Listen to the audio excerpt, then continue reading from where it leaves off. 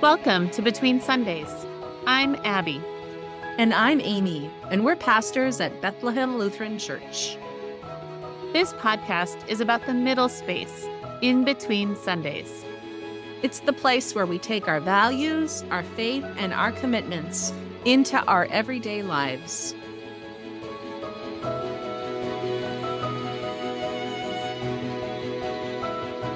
Abby, you sang a song recently in church. I did. I don't know if the congregation appreciated my message or they were just so surprised to hear me sing a cappella. I got a lot of comments on it. Well, I will let you know that after church that particular Sunday, I was with my own family and I started singing the song, and muscle memory came back to me and I remembered hand motions that I learned. I think I have known that song, Put on Love Every Day, since I was probably about 3 years old. I did not know there were hand motions because I can guarantee I would have used them on Sunday had I known, because I love a good hand motion. I only knew the words, and that's because my kids have taught it to me. They've learned it here in Sunday school at the congregation we serve and in worship for kids. And so they often sing it. Maybe you should sing it for us. All right, here goes. Put on love every day. Never hide your love away. Don't save love for a special day, but put on love every day. DA. Put on love every day. Nice. Yeah. I think that's a helpful song. I mean, as I was thinking about it, the reason it worked its way into my sermon is because the parable that Jesus told in the gospel reading that day was a rough one. And as I thought about that parable, it connected. But it's been in my mind as I think about that song and that idea of putting on love, being clothed in Christ. I mean, that's how we talk about it as Lutheran Christians. Putting on love means being clothed in Christ, which we are in baptism. But sometimes we get kind of weighed down with some other garments, I think, in life in this world. But what does it look like to put on love when the news is filled with the atrocities of war? And we are half a world away, affected by it, watching it, at least for me, feeling really powerless to do anything but live in fear that this is the kind of pain and suffering and terror we are capable of inflicting on one another. So how do we put on love at a time like this? Yeah, I think that question, how do we put on love, is one that is like evergreen. It's always a question that's worth asking, because if it's not war, it's some other kind of violence that surrounds us. How do we put on love in the midst of that?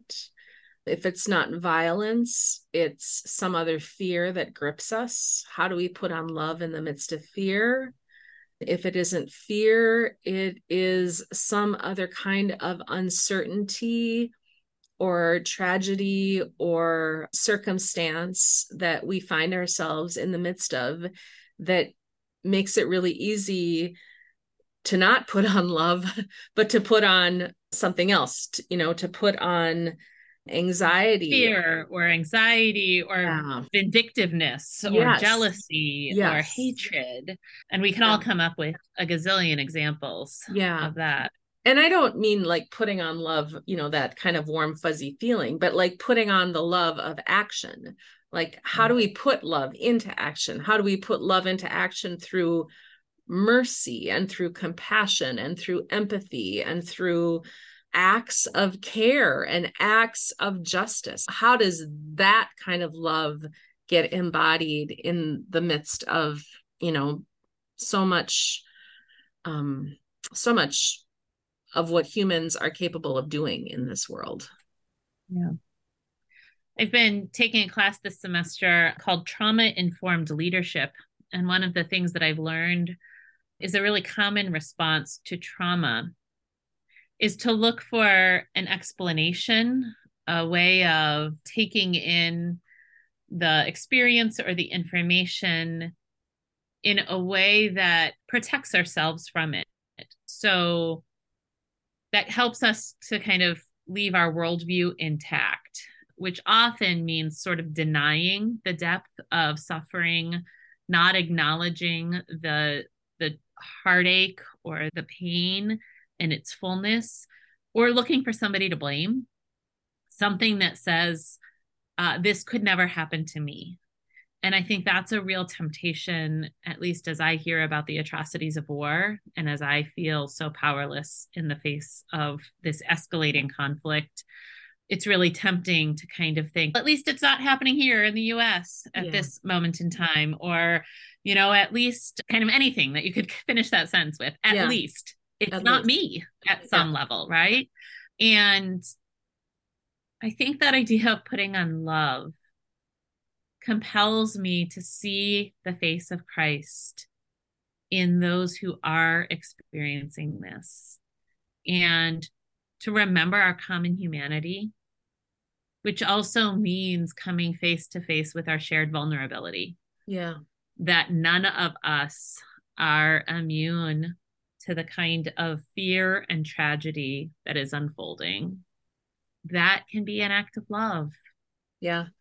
I think as part of that, I mean, one of the things that I have been trying to do, not continuously by any means, but on a regular basis over the last, couple of weeks since this war started to unfold, is to make sure that I am listening to and reading about firsthand accounts of people who are living through the midst of this war, both Israelis and Palestinians, because in hearing their stories, in hearing their voices, I just become really aware of how they are like me, you know, Yeah. people trying to live their lives, people trying to do their best in the midst of really horrific, terrifying experiences.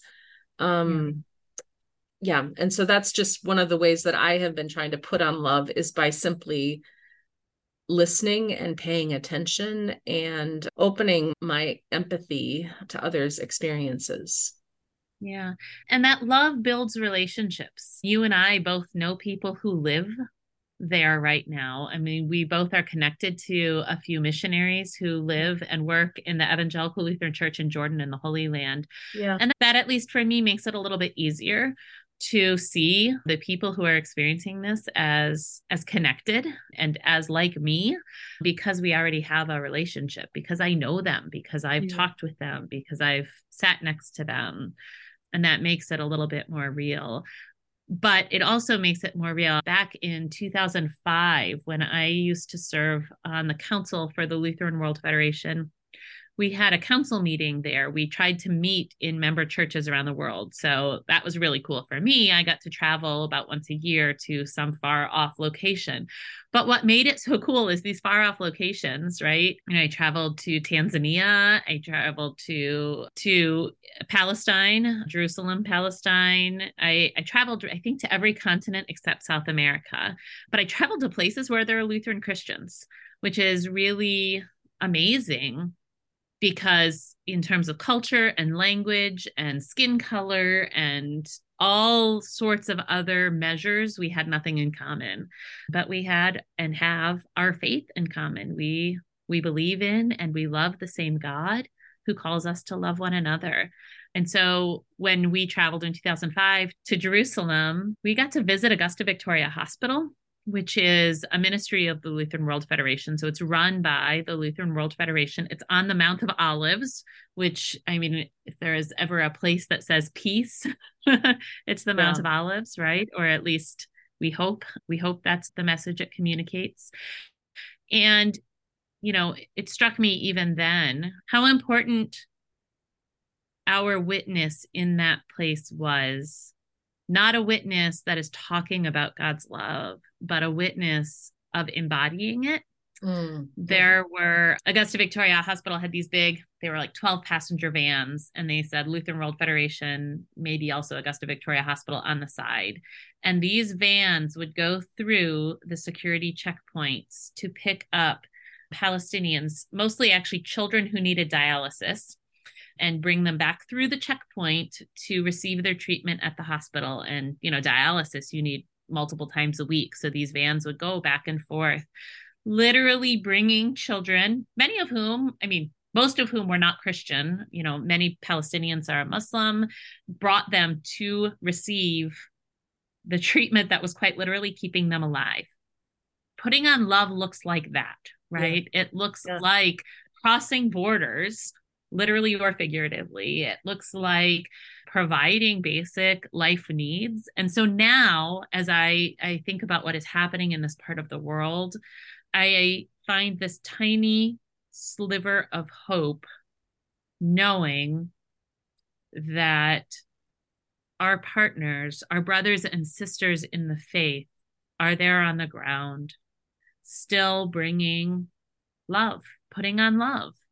And, maybe it still looks like the van that's driving people to where they need to be, but I'm hoping it also looks a lot like food and shelter and compassion and kindness and presence and medical attention and all the things.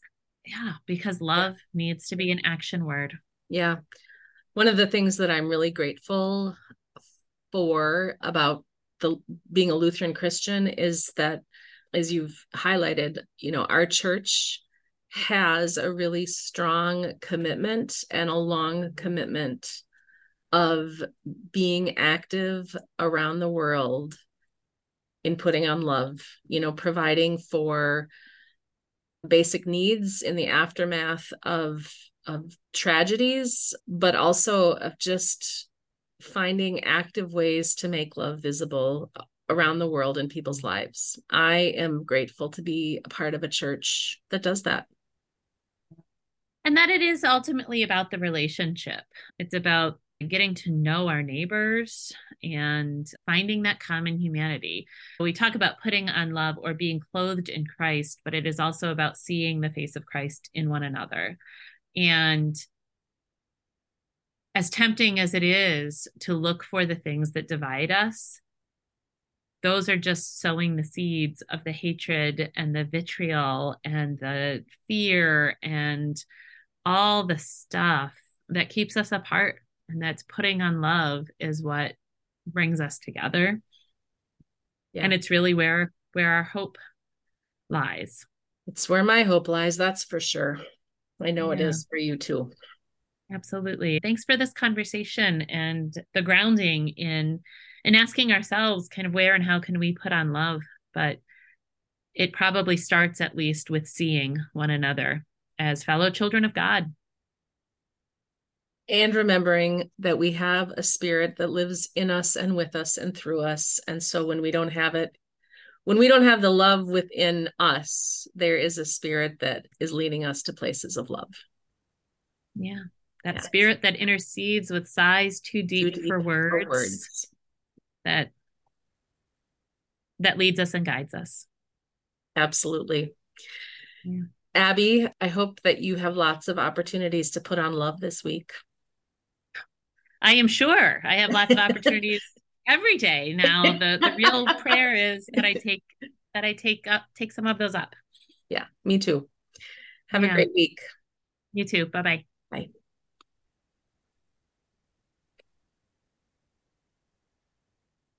Wherever this week takes you. We hope our conversation has given you something to sustain you between Sundays. Subscribe to Between Sundays wherever you listen to podcasts.